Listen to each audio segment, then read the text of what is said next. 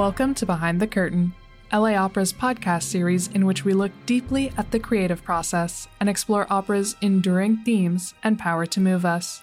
In this episode, composer Michael Shapiro is interviewed by LA Opera's Senior Director of Artistic Programs, Joshua Winograde. Together they discuss Michael's atmospheric and original score for Frankenstein. Come see composer Michael Shapiro conduct his new score to this 1931 masterpiece of horror at the Ace Theater, performed by the LA Opera Orchestra on October 28th and 29th. I'm Michael Shapiro, composer and conductor, and very happy to be on this podcast of LA Opera. Hi, Michael. I'm Josh Winograde, Senior Director of Artistic Programs for LA Opera. It's a real thrill for us to be able to have this time to sit and talk with you. We're very excited about the upcoming performances of your Frankenstein at the Ace Hotel in October, Halloween time. Oh, so am I, big time. Thank you. I was hoping before we got to that project, I was hoping to just have you tell our viewers a little bit about your background. I'm particularly fascinated by the New Yorker through and through part of it. Well, thank you. I've been around music all my life. My father, Sam, was a klezmer, high Yiddish clarinet, and he studied with the great Dave Terrace, who was the master of all clarinetists of that kind. I grew up surrounded by jazz and Broadway and symphonic world. My dad introduced me to many of the jazz greats that he knew personally. He grew up with Ella. He knew Buck Clayton very well. We went to concerts with Coleman Hawkins, Louis Armstrong several times, Stan Kenton. It's a long list. But he also introduced me, and so did my uncle Charlie, who was a great violinist and a dentist in the Bronx, to great music at Carnegie Hall and at the old Met and then the new Met. So, I had relationships with Leopold Stokowski and Aaron Copland. I mean, real relationships. I knew these people. And Arthur Rubinstein, Nathan Milstein, Gilels. I mean, it's a long list. It's an incredible time to be growing up in New York City with all those legends. And, seeing Lenny all the time and getting to see him. And, there's so many. And then all the Broadway shows, that we went to. You ended up doing all of your education also in New York City, right? Yeah, it's Columbia and Juilliard, yeah. And Mannes. I went to Mannes while I was at Columbia. But my education's been in the pit of opera houses and orchestra, concert halls throughout Europe and the UK and here in Canada, and very practical training. And you mentioned being introduced to music through your father. I'm also fascinated by the role that Jewishness has played in not just in your scholarly pursuits, but also in your composition. Can you talk a little bit about that? Half of my music is centered about or inspired by my background. My background's from Eastern Europe. My mother was born in the Ukraine, and they fled in 1920 from the Bolsheviks. Here we are again, 102 years later, going through the same craziness. And my dad's family is from the same area as Isaac Bashevis Singer, the south part of Poland. All of that was great influence on me, no question about it. The music of that place connected to the music of jazz and George Gershwin and Aaron Copland and Elie Siegmeister and all those people that I knew, Broadway, of course, and the Met. I went to the Met right at the beginning. I heard Antony and Cleopatra on the radio when it opened the Met. I mean, I go way back there. So, and then I worked at the Zurich Opera House after the Juilliard. I mean, I've been around. And then a lot of years as a symphonic conductor doing the standard rock. And then in these days, conducting mostly my stuff all over the place, from Italy and UK to here, so forth. You've written such a variety of music, from orchestral to opera, which we'll talk about in a second, and et cetera, et cetera. And you've also written a lot for the voice in the form of song cycles and art song. What is it about coming up through the jazz tradition, musical theater tradition, classical tradition? What is it for you that's so special about writing for the voice? First, I'm a literary person. I was an English major at Columbia College. But I've always read all the great novels and all the great literature, philosophy books, and so forth, poetry. When I started studying with Elie Siegmeister, who was a great American composer and friend of Copland and student of Boulanger, he said to me, "Don't go for the big forms yet." He said, "Why don't you write songs?" So I proceeded to write about 100 of them. Only about a third of them I published, but Aaron had said that he was not a major songwriter, as we know. He was an instrumental writer, but he said when he wrote the Emily Dickinson songs that he said that certain poetry has in it melody, sometimes overwhelming melody, like in Shakespeare, which makes it almost impossible to set music to. But there is certain poetry that has kind of a melodic line in it that you can find, and then you can adapt. So my songs very much started me in that direction. And then I've coached all the major operas from all the great composers from Mozart on, and know how they work on the stage, and moving people across the stage. Let's talk a little bit about Frankenstein specifically. Yeah. Frankenstein, of course, is an original score that composed by you, and it is in performance. It is intended to be played live, conducted and played live during screening of the famous Boris Karloff Frankenstein from the early 30s. Tell us about finding that film and about conceiving of its need of a fresh musical score. Leonard Maltin, in his book on film, says that the original film, which is a talking film, 1931, is creaky, badly in the need of a film score. Well, I grew up watching it on something called $1 Million Movie, which is a local Channel 9 broadcast, which used to show movies like 8 times a week, as a kid. So I remember watching the Universal horror films, and in particular Frankenstein, with my brother Barry in Brooklyn, where I grew up. And my dad came in. It was like 4:00 in the afternoon. Somehow he'd gotten home from his job as a court reporter at the Brooklyn Supreme Court. And he said, "You're not watching that film." I said, "Why?" He says, "It's impossible. I saw it when I was 13. I said, "Dad, when?" "In 1931, I was 13. And I couldn't sleep for a week. He had nightmares. It was so frightening when the monster turns around, that face hits everyone." He saw it like at the Brooklyn Paramount for 5 cents, Well, it stayed with me, and all the original Universal films stayed with me big time. The original Frankenstein, opposed to Bride of Frankenstein, which has a score by Franz Waxman, the original film has no score. It has some music that was filmed, but they hadn't had the technology yet to have 2 soundtracks, one for the talking and one for special effects and for music. 1933, King Kong was the first time that Max Steiner wrote a symphonic through composed film score. Well, when the Jacob Burns Film Center opened up in Pleasantville, New York, and that Jacob Burns Film Center was an affiliate of the Film Society of Lincoln Center. So I went to see the proprietor of that, Steve Apgon, who created it, is a great guy, and we were talking about a collaboration with the Chapel Orchestra. And I said to him, "How about I write the film score to Frankenstein?" He said, "Frankenstein?" I said, "Yeah, the 31 films got no music." I said, "Do it." So 7 weeks later, I wrote the score very quick.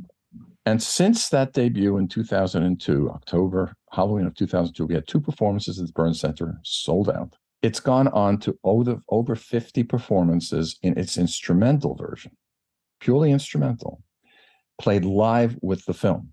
I even recorded the overture with the great City of Birmingham Symphony in the UK, Simon Rattle and Andres Nelson's old band. And I've done it in Italy, in Germany, in Norway. I opened the Bergen Festival. This is all in the instrumental version. It's been converted into a chamber orchestra version, a full orchestra version, I did with Virginia and Charleston and other places. And it's been done in a wind ensemble version by the Dallas Winds at the Meyerson Symphony Center in Dallas. But this in LA will be the world premiere. World premiere. Of you want to tell them? Opera version. It's called Frankenstein Live. I call it Frankenstein the Movie Opera. Why? Because it's now with 5 singers, the LA Opera Orchestra and the movie. 5 singers. Wait a minute. Michael, are you out of your mind? It's an English talking film. It's alive. It's alive. How can you have a libretto? Every time he says it's alive, the singers go, "Yes, he's alive." No. So I had this thought. You and I were talking about this a while back. And I said, well, I just don't want it to do the instrumental version in LA. I want to figure out something else. So, of course, eureka, in the middle of the night, I got the idea. The movie starts with a burial scene in which a priest is intoning Et lux perpetuate. Amen. What's that? It's kind of a bastardized version of the Requiem. So that's the text of the text of the operatic version is 5 singers singing text derived from the traditional Latin Requiem. Yeah. So let's just show some examples. After that burial scene, Dr. Frankenstein, Colin Clive, and Fritz, Dwight Fry, dig up a grave and take out the freshly buried coffin of someone over whom the priest had just intoned Et lux perpetuate. Amen. And they put it on a cart and then they go up a hill. And then you see a hanging man where they're going to cut down, take his brain. Well, as the cart, the coffin goes up on the cart, I have orchestral music I had in the earlier versions that went, G-dum, G-dum, G-dum. Well, that's the orchestral version. However, in the new vocal version, the new opera version, they go, Kyrie eleison, Christe eleison, Kyrie eleison. I mean, it works. Now, why the Latin Requiem Mass and this movie? Isn't that a bit sacrilegious? Well, I don't think it really is, because the Latin Requiem Mass is all about resurrection. And what is Frankenstein about? Resurrection. It's fascinating.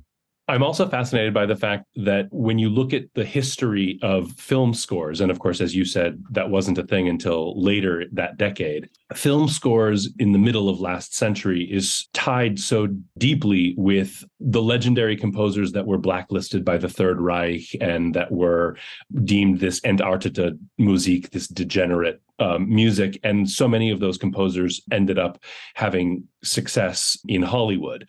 Is there any tie there for you, given your background and interest in classical composers and Jewish composers and the impossibility of extracting that from cinema score history?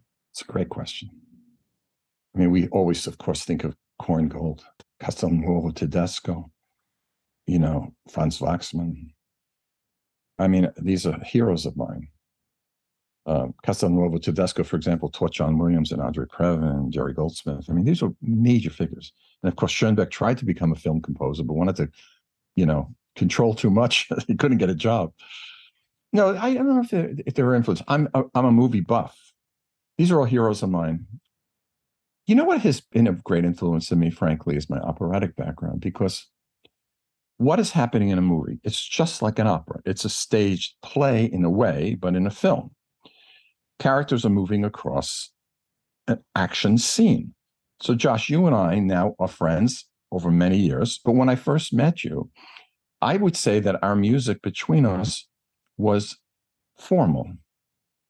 But now that if I was to write music of this underneath this conversation, it would be friendship music. It would be music for people who understand each other and have care for each other, So the music's different. So when people are moving across the stage in the film, I have music that is dramatic music. I had this conversation with Steve Sondheim once where we talked about absolute music versus dramatic music. And dramatic music is very different. It was in the minds of Steve Sondheim, because when he looked at my songs, he says, I really don't know how to do that. I know how to do it in a dramatic setting. That's fascinating. So in terms of the experience, for people who are having maybe a difficult time truly envisioning what will happen when they arrive at the theater and when the lights go down, talk a little bit about what it means to be watching a movie and an orchestral performance at the same time. Initially, you'll see me conducting the overture. Then the movie will start. I don't come in right away. And then I start to come in, and they're digging up the grave. And in a matter of a minute or two later, the audience will stop seeing the orchestra. And they'll start thinking and hearing it and seeing it as one big mixed thing. Because the screen will be hovering above the orchestra. Yes. It's that, plus it becomes one artistic experience. This is an old film, talking though, not Metropolis, not a silent film, Caligari. It's a talking movie. So I have to write film music that goes in and out of the action and doesn't impose itself on it. I think that what the people have told me, they said, we forgot that you were there, because we were just taking it all in at once. So what people will see when they come there is I want to scare the daylights out of them with my music. And I also want them to get a dimension added to the film that wasn't there before.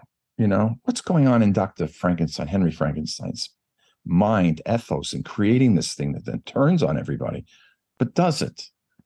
What's in the mind of the monster? Karloff is a genius in his performance. It's a breakout role for him. Well, my music, I wanted to amplify. I want to mention one other thing, which is very important about this. I did not have the luxury of working with James Whale in this film. Of course, he died in the 50s. If I work now on a film, I'd spot it with the director. And we talk about, the segments and how to do this and that, or TV, which I've done. Work with the music engineer, blah, blah, blah. Here, I had no luxury of that. I had to watch the film a gazillion times and figure out dramatically what's happening in each scene so that I can amplify it, do my shtick, as it were, to make it just so much more rich. Well, it's interesting that you say that, because we have this annual film-based project at the theater at the Ace Hotel at Halloween time. It has featured and produced such incredible pairings of musical composition with existing films. And as you said, this body of work of films that either doesn't yet have music or in many cases doesn't even yet have dialogue is all pre-1935, pre-19... Pretty much. Yeah. And a lot of the films that composers are attracted to from even earlier than that have no dialogue at all. So I'm curious, what's it like writing for a film that does have dialogue? How do you deal with the timing of when to, back off so that people can hear the spoken lines? Great question. And it's totally relevant, because as we're talking now, don't want too much music to come in between. But for example, Josh, you asked a question, then you stopped. I listened, right? Well, maybe there could have been something that, something in between that kind of characterized what you said. And then when I said this, maybe there's some more music that just interceded itself. So we go in and out. And I had to be very careful of it. I overwrote at the premiere. I wrote too much music. We then took it on the road, where I played piano in Boston and all kinds of places. And I started to go slash cut, which is very, very useful. And it really helped. So I got it to the point where it's very, very, very sharp. And it works. You don't even know I'm there, but you do. My whole goal, Josh, is to get under the listener's skin. And so now talk about adding singers, which is now new voices, and how that works with the dialogue. Totally correct. Well, the orchestral part has not changed. It's exactly the same orchestral part as in all the instrumental versions. But when I added the singers being a vocal composer, a person who's written, operas and song cycles and choral works, it was very easy for me. I mean, I went and I looked at, where do the words work in the scene? So, for example, there's a little girl scene in which she plays with the monster at the lake. She doesn't know he's bad. And they throw flowers into the lake and so forth. Well, there I have a soprano singing over my orchestration, Agnus Dei peccata mundi, Lamb of God, because that's what she is. So the words of the Latin Requiem Mass inform the scene. They are tied to it. It's not randomly done, like the Kyrie at the beginning. When the monster is created, dies ire, dies illa, which you know very much from the Verdi Requiem. Of course, Day of Wrath. My God, look what he's doing. Dead parts, making a creature out of it. Like any good opera, the libretto has to inform the action. And then the music has to inform the libretto.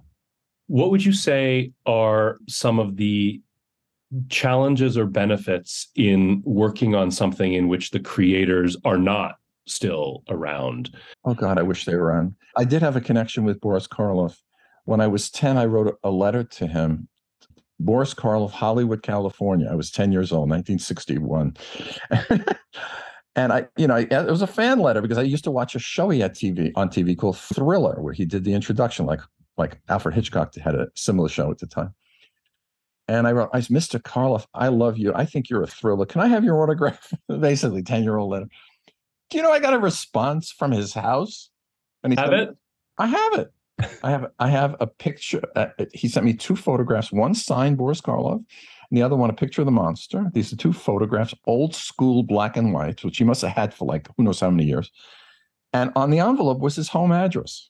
He hand wrote it and mailed it to me with a stamp. That's great stuff. But again, Josh, to give you an honest answer, it's a problem. I mean, look, I could not spot the movie, as I mentioned before, with James Whale. I couldn't do it. So I had to use my operatic sense and my sense as a vocal writer to figure this out. And it wasn't that difficult for me because I'm such a fan.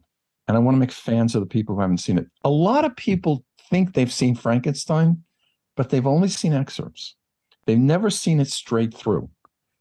And in the process of doing this, I found out that the movie is on the American Film Institute, the AFI list of top 100 films of all time.